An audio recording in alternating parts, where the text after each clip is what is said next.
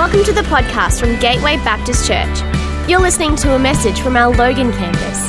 Find us at gatewaybaptist.com.au if you'd like to connect with us as we seek to change lives by following Jesus in our community, our nation, and our world. We're going to get into God's word this morning. But let me pray before we do so. Dear Heavenly Father, we thank you. Lord, we thank you for what you've been doing in our church across so many different campuses now. But Lord, we thank you this morning that you are here. We thank you this morning that your Holy Spirit's here, wanting to speak into our lives, wanting to stir us, wanting to challenge us, and wanting to minister to us this morning. Lord, we love you, and we look forward to what you are going to say in these moments that we have together. In Jesus' name, amen. Amen. Hey, if you've got kids, or you've been in a shopping center where you've seen children, you will understand the power of persuasive children. Now, if you've got kids, you know that most kids have the spiritual gift of the nag. They have an ability to be able to kind of nag you until generally what happens in our house is this. They nag until dad blows up and then gives in. You know, and don't judge me because you're exactly the same as I am, all right? And so children have this gift to be able to nag and persuade and in their desperation get what they want. Well, this morning we're going to look at a lady who's a widow who has the gift of the nag and who takes this nag to a whole new level. So if you've got your Bibles with me this morning, we're going to open up to Luke chapter 18. We're going to look at verse 1 through 8. And it goes like this. Then Jesus told his disciples a parable to show them how they should always pray and not give up. He said, in a certain town there was a judge who neither feared God or cared about what people thought. And there was a widow in the town who kept coming to him with a plea. Grant me justice against my adversary, she would say.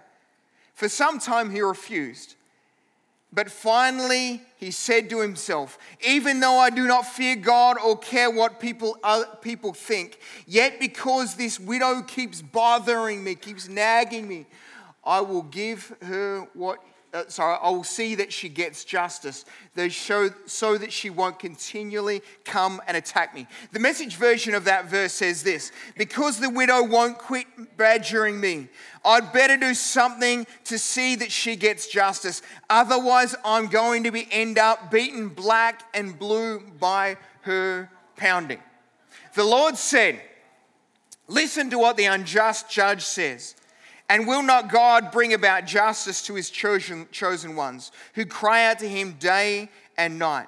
Will he keep putting them off? I tell you, we will see that they get justice and quickly. However, when the Son of Man comes, will he find faith on this earth?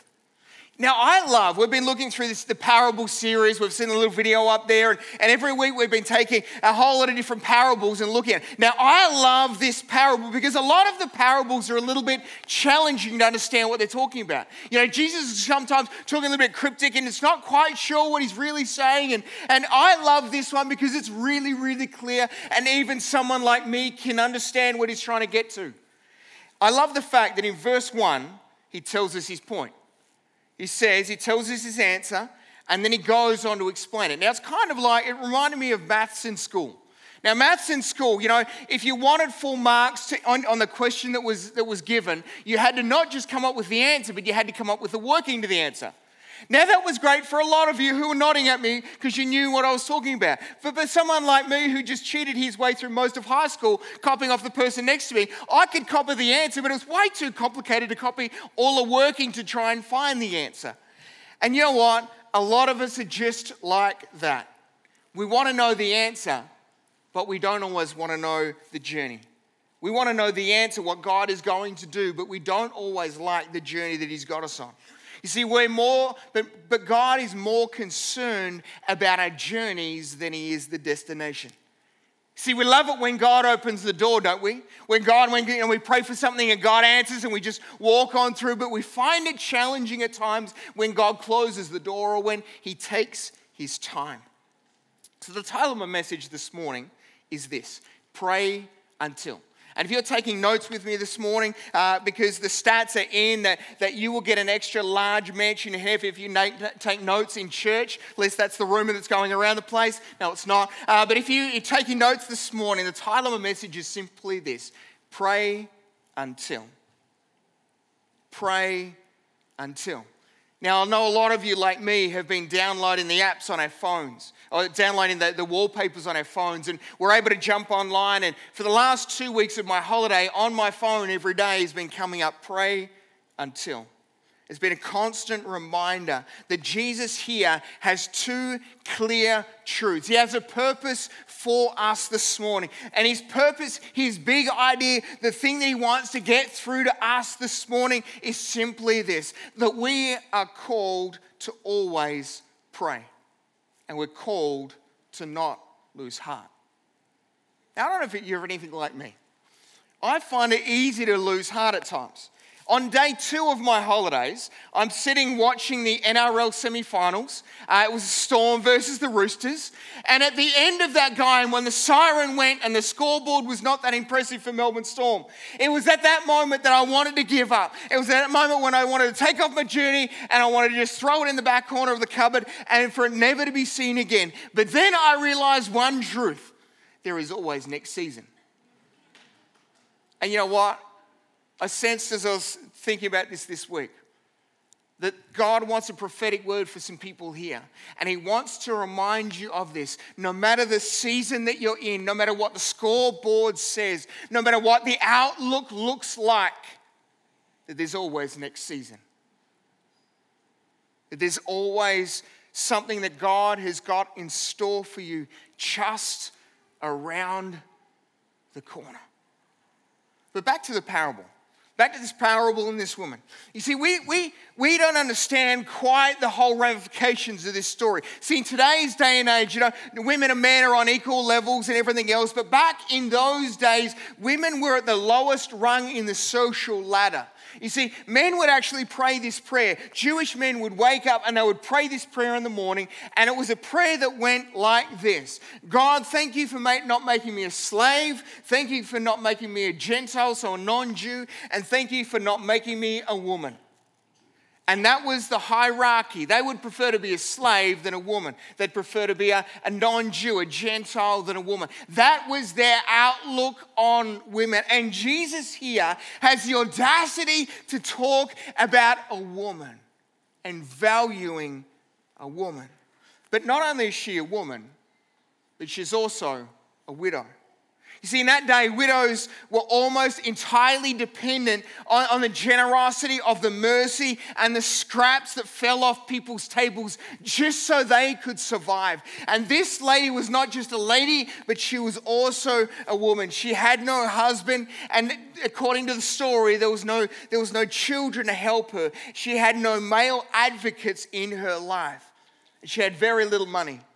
Because there was no discussion in this parable about a bribery or a lawyer that she was able to go to. You see, in her world at that point in time, there was very little hope in what was going on in her world. And to make it worse, the widow had an adversary. She had an opponent. Jesus likely here is talking about some male that was suing this woman for something that had happened. And so here she is with no finances, and so her situation is incredible, is in a lot of trouble.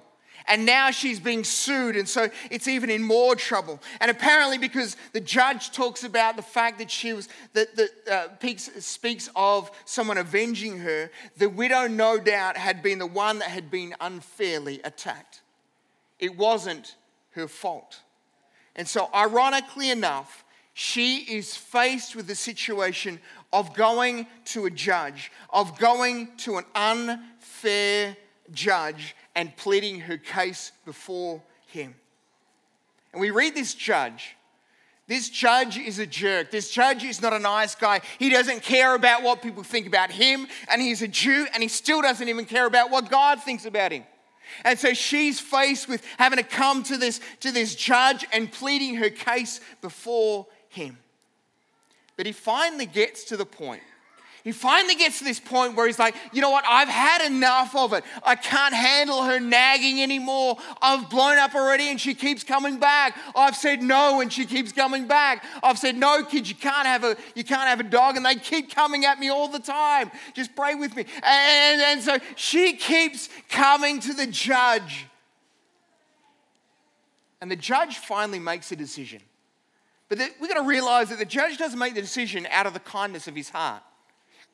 He makes the decision out of selfish acts because he's so sick and tired of her coming to him, and he doesn't give a rip about her, but she keeps coming anyway. And he finally makes the decision. He says, you know what? Because the widow won't quit nagging me, I'm going to give her what she wants just so that she leaves me alone. Now, this is where the parable gets really interesting.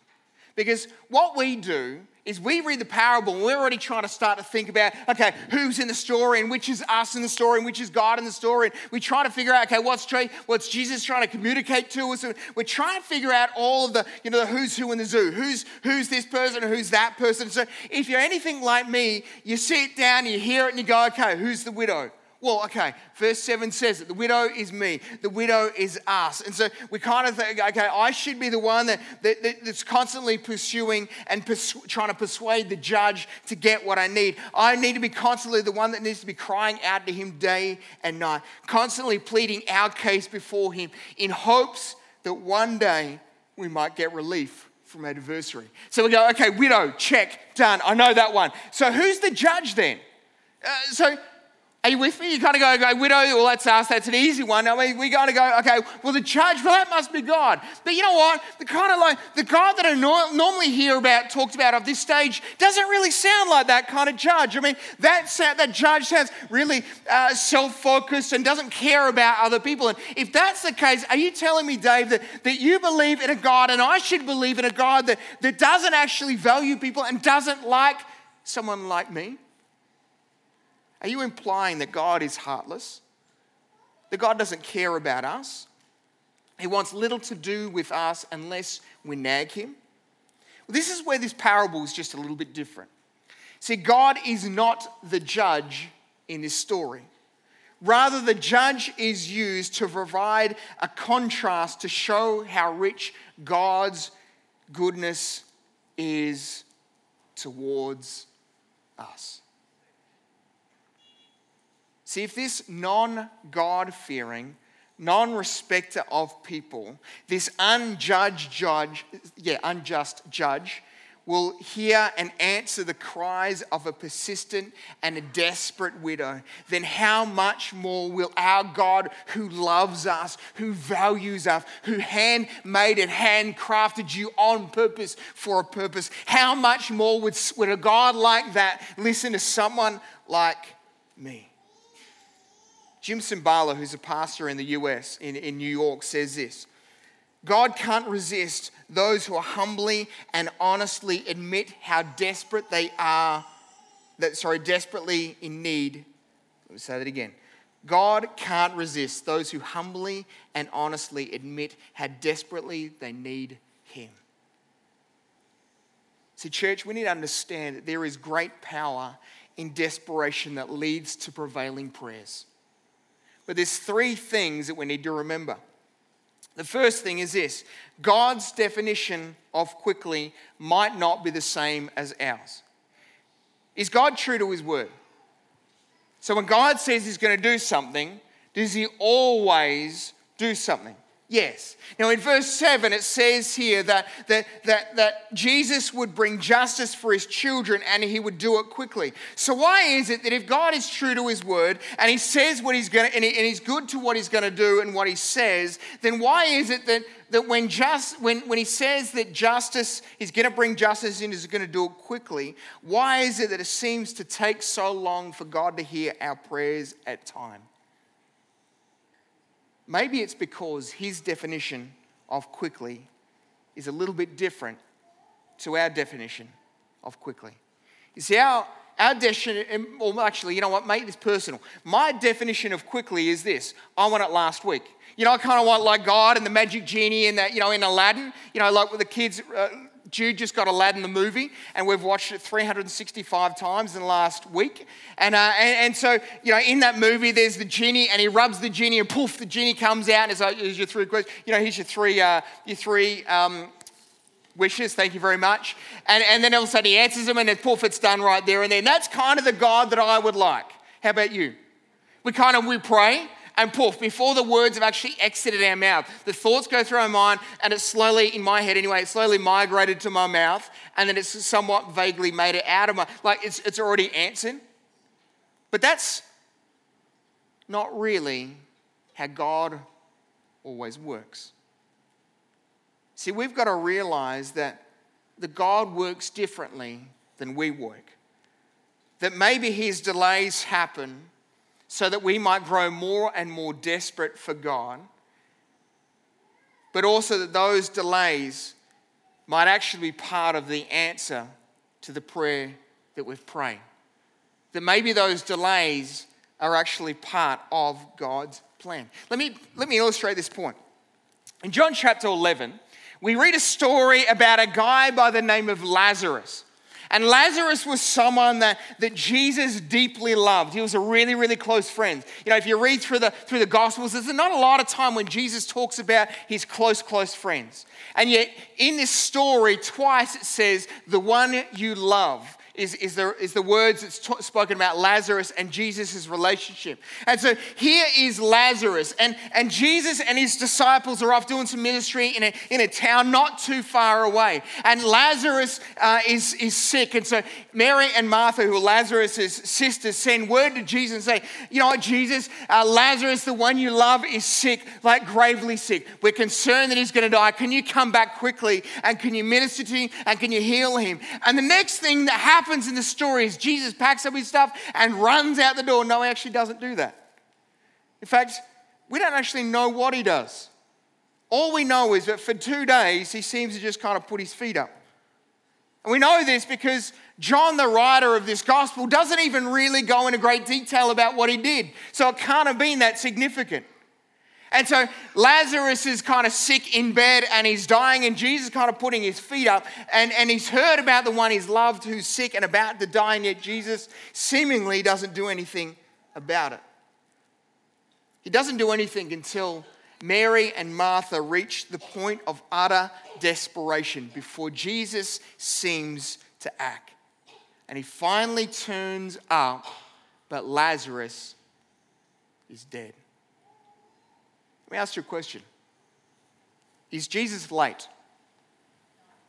Is he clueless? Did he miss the memo?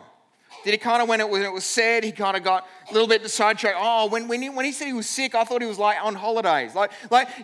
Jesus, there was no kind of way of misconstruing what Mary and Martha were saying, is there? It's kind of like, it's really, really, really clear. And Jesus does nothing, or seemingly nothing. Or is it maybe that all of this was part of God's plan?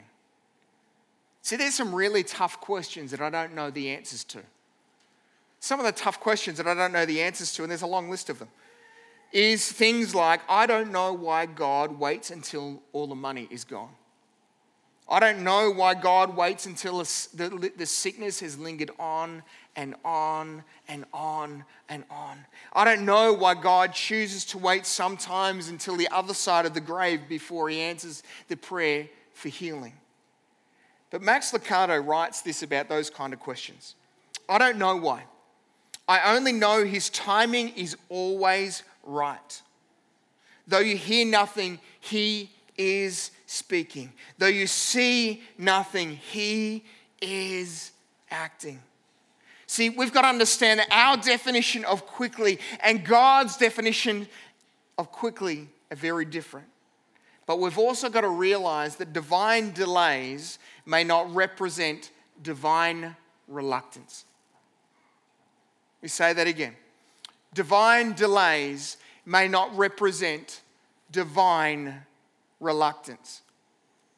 See, but if you're anything like me at times, it's easy to feel that.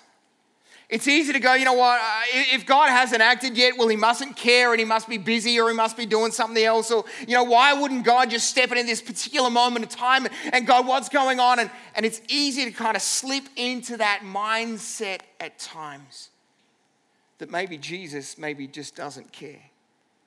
See, Jesus' delay for Lazarus didn't mean that he didn't care about him. It didn't actually mean that he didn't want to heal him. In fact, it was quite the opposite. Maybe I just want to say to you this morning, maybe it is that the delay meant that there was a greater power that God was about to reveal. See, maybe God is waiting and waiting and waiting and waiting and waiting and waiting because he has a Lazarus moment in store for your life that you just can't see right now. See, divine delays may not represent divine reluctance because there's one thing that God knows, and this is my last point. Desperation produces change.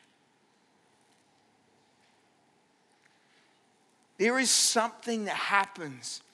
There's something that happens inside of every single one of us when we get desperate. You don't think about your past, you think about the moments, you think about a situation you might find yourself, or maybe you're in this morning. And there's those moments where desperation does something inside of us. When we're willing to go or try or see someone or go anywhere or do something to try and get the answers we need. This morning I want to remind you of the fact that your prayers of desperation have great power. That when we reach the end of our ropes, when we reach the end where there's nowhere to turn, there's no way to go, there is power in our desperate prayers. See, there's almost nothing that captivates and moves a father's heart like desperation. And I know this because I look at myself in relationship with my kids. And I look at how their desperation impacts on me.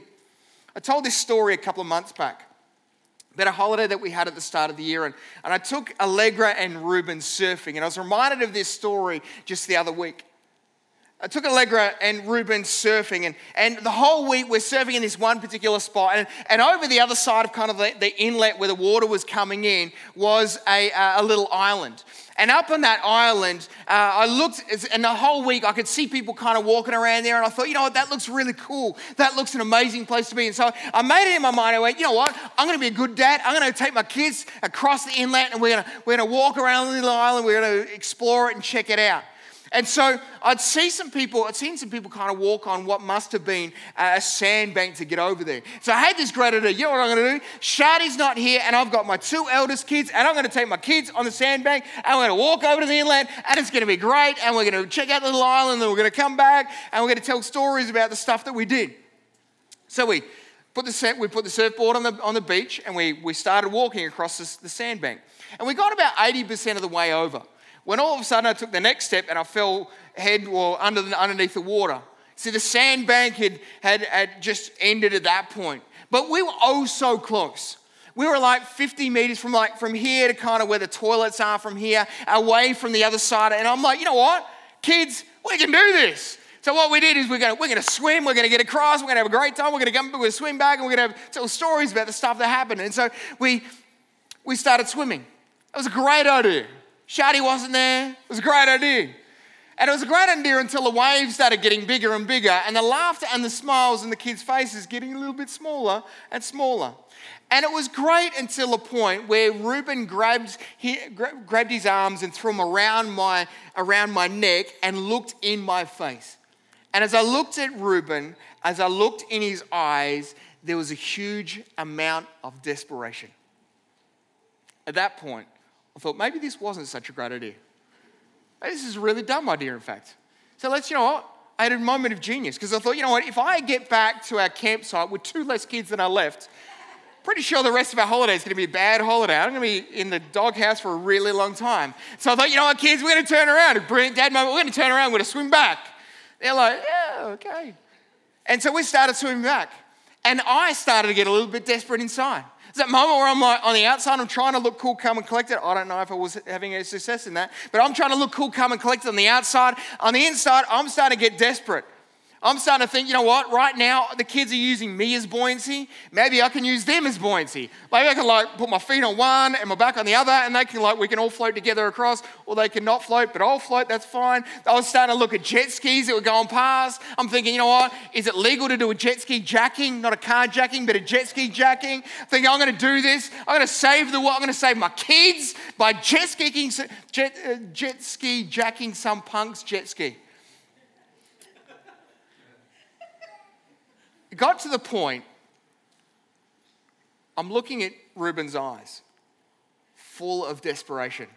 Inside, started to freak out a little bit. Shadi's not here, so this is just between all of us. I may have told this story early in the year, may have gotten in a lot of trouble when I got home, but I'm still here, so that's all good. But we finally hit the sandbar, a moment where your feet kind of just, but they're too short, so they can't quite do it yet. And we hugged each other, and we high-fived, and we lived to tell the story. I didn't get killed by Shadi. It was a good day. I'll never forget the moment of desperation in Reuben's eyes. See, I would do everything I could to save those kids. That's what I love about this widow. I love about this widow that she doesn't give up. I love about this widow that she doesn't give in. I love about this widow that she doesn't surrender. Why? Because just like Reuben, she was desperate. She was desperate enough to try something. She was desperate enough to allow her to overcome her situation, because she realized that desperation produces change. You see, it gave a poor, helpless widow the courage to continue to nag the judge until she got what she needed. And you know what? I remember standing in that moment where it gave Allegra, Reuben, and I the energy to swim one more stroke to try and get back to that sandbar. Church, I want you to hear something potentially life-changing and powerful. Do you know what is powerful and life-changing about a perspective of desperation? Do you know what is life-changing about how desperation and what desperation shows to us and reveals to us? What it reveals to us is that we've got nothing to lose. See, David had nothing to lose when he went up against Goliath. Ruth had nothing to lose when she went up against King Xerxes.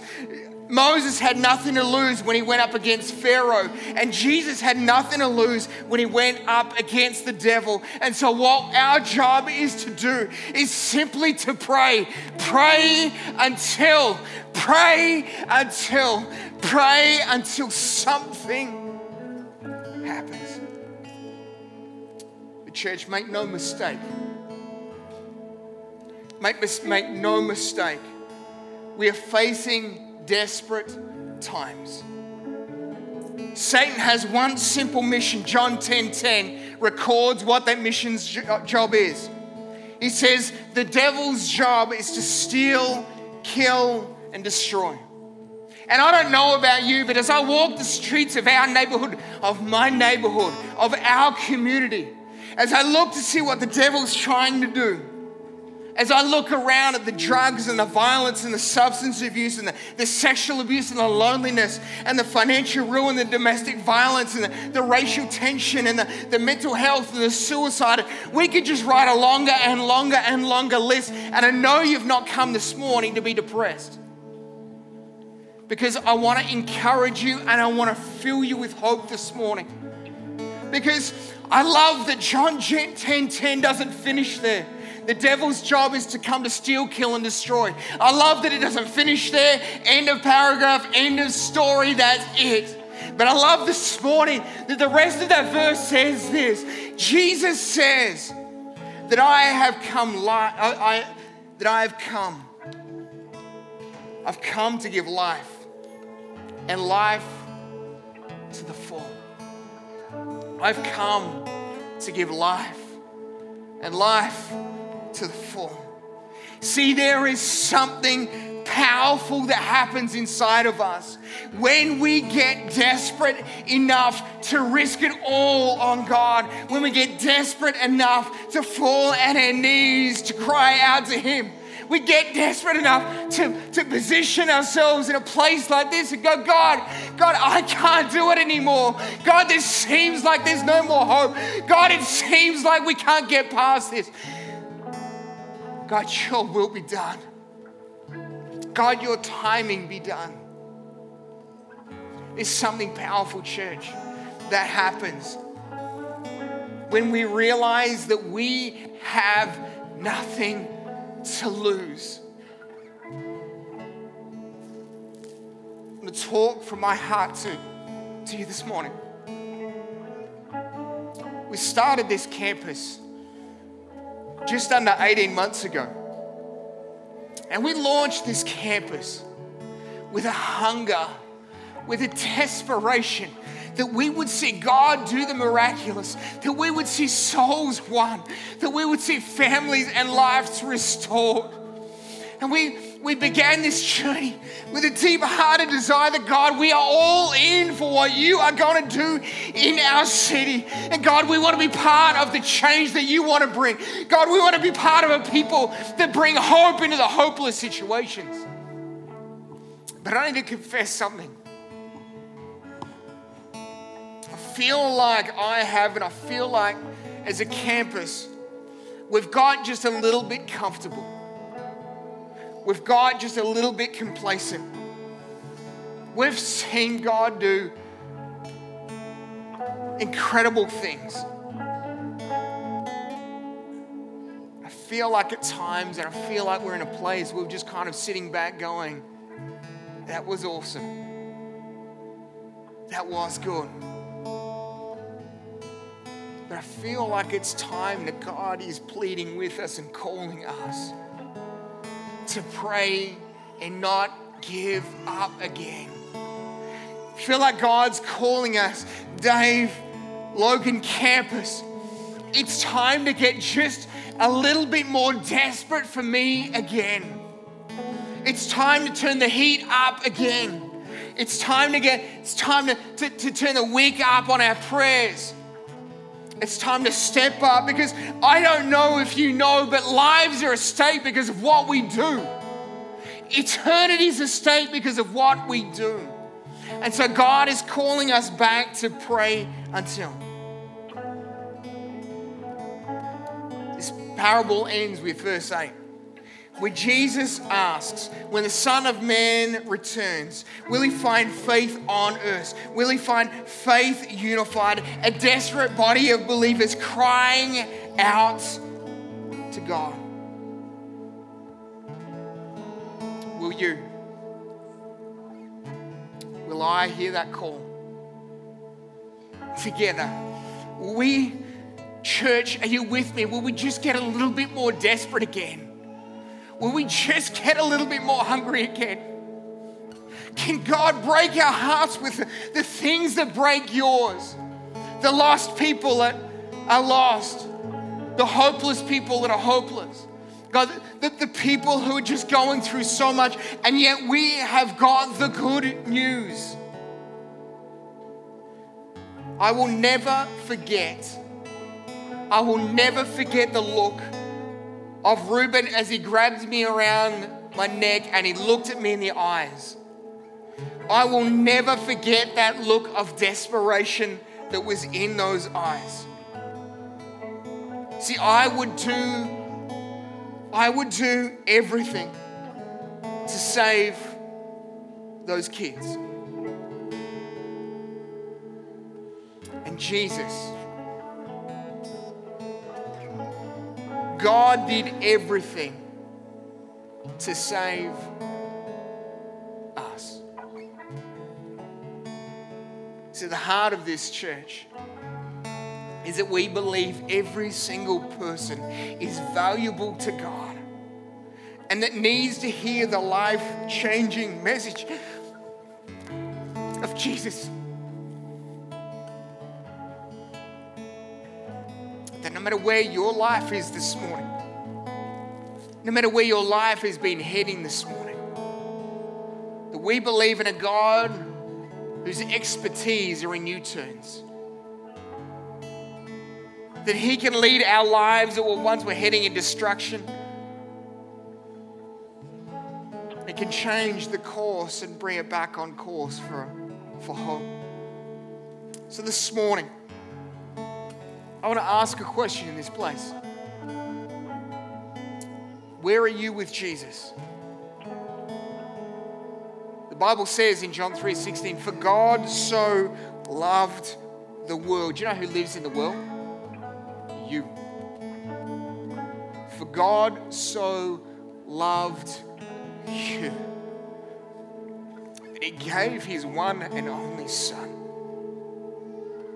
God got 3 kids, and I would do everything to protect them and to save them. So when I read this verse, it just messes me up because God only has one Son. And yet because of His love for you and for someone like me, God gave Him to die on a cross for stuff that He didn't do, for the stuff that I've done wrong, because He wants a relationship with you. So this morning, all you need to do is you just need to say yes. It's as easy as it is and as challenging as it is. So this morning, I want to ask you a question. Will you say yes to Jesus because Jesus has said yes to you? So what we're going to do is we're going to ask everyone just to leave your eyes open. You know, I've talked about this before. It's funny in a place like this when we're asking people to make the best decision of their life.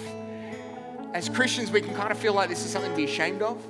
Can I just encourage you and love on you enough to say this?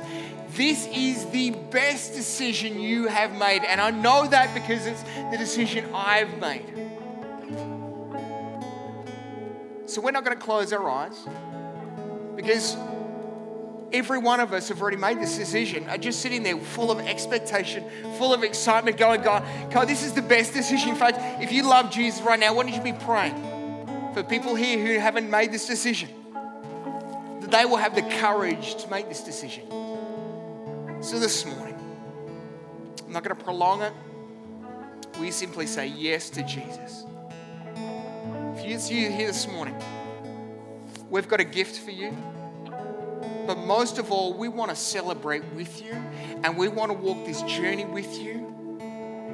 So can I encourage you to do something that's going to be a little bit scary? Can I just ask you to raise your hand? I'm going to count to 2. Will you just raise your hand and go, you know what, this is the decision I'm making this morning. I'm making a decision to say yes to Jesus. 1, Jesus loves you. And He gave everything He had for you because He wants to start a relationship with you. 2, come on this morning, is this you? Is that you this morning? Do you simply need to say yes to Jesus? Come on, I know there's some people here this morning. Is that you this morning?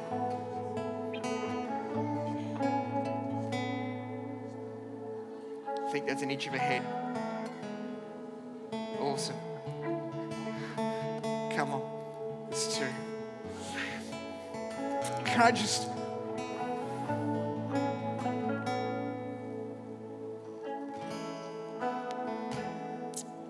I want to honor you this morning. I want to honor you and say this. I'm away here this morning. It's praying, God, I want to see people's lives change this morning. I want to see people give their life to Jesus for the first time. God put a number on my heart. You can ask any of the worship team. We stood at the back and we were praying for you this morning. One of the team, Kerry, asked me, he said, Dave, how many people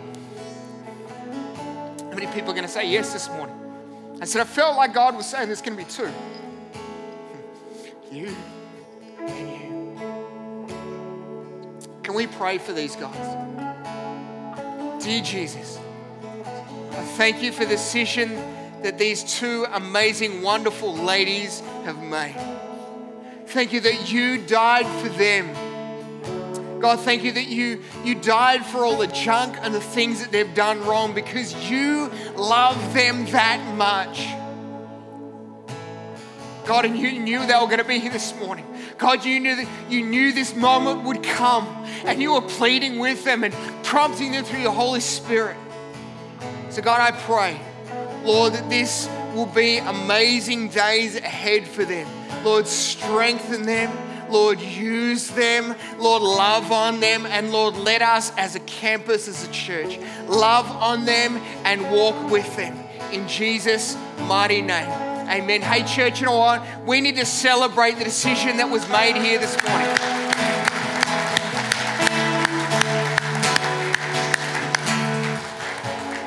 And our team's going to give you a little gift, and we want to love to pray with you after the service and love your help on this journey. We've got Alpha that starts on Tuesday night, just to help to answer some of the questions you've got. No doubt you've got a lot of questions, and some ways of kind of getting some questions, some answers to some of the questions you've got. This morning we were talking about the power of desperate prayers. And what I felt like we needed to do this morning, we talked about this, something significant happens when we get desperate enough. When we get desperate enough, we will try and we will do whatever it takes, yeah? So what we're going to do this morning is we're going to do something that's going to show our desperation.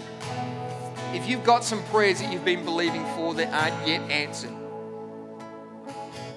if you've got some prayers that you've been believing for that going, God, I just need a breakthrough in this area, and God appears to have been silent or hasn't answered your prayers yet, then what we want to do this morning, desperation causes us to do whatever we can to try and get an answer to the prayers that we pray. So what we're going to do this morning, if you've got a prayer that you've been praying and believing God for that hasn't been answered, can I invite you to stand? We stand right now. Come on. Stand.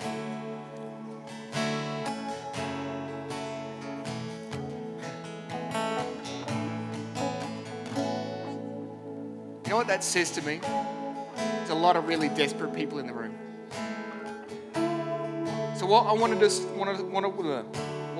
to do is, can everyone else is sitting down, why don't we just get up and gather around these people who are standing, and let's join our faith together.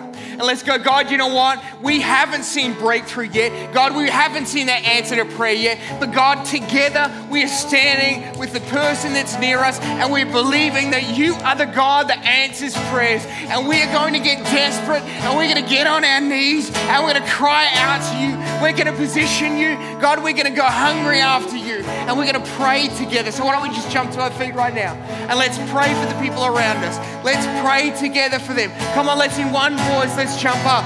There's people sitting next to you, behind you, in front of you, beside you. Let's just join our faith with them. We don't even know what they're praying, but God knows their prayers. So let's pray, church. Come on, let's lift our voices right here, right now. Let's lift our voices together. God, we thank you. God, hear the prayers of your people. Lord, as our voices are raised to you in this place this morning, God, you hear the cries of our heart. God, you heard the cries of our heart. God, you know what's going on inside of us. And God, we want to position ourselves in a place of desperation, knowing that, God, you are gone before us. God, that you are a God who hears our prayers and answers them, but in your time. So God, I pray, Lord, across this place this morning, God, in people's lives, God, in our prayers, God, we want to be hungry again. God, we want to be desperate again for more of you. God, we want to be desperate again that we will see you do exceedingly above more than we can possibly dream or imagine. In Jesus' name. In Jesus' name. In Jesus' name. Breakthrough in this place. Holy Spirit, let your Spirit fall in people's lives and situations. We hope you've been blessed by this message from Gateway Baptist Church. We're a growing family and everybody who walks through our doors is welcome. If you'd like to connect with us, please head to gatewaybaptist.com.au to find out more.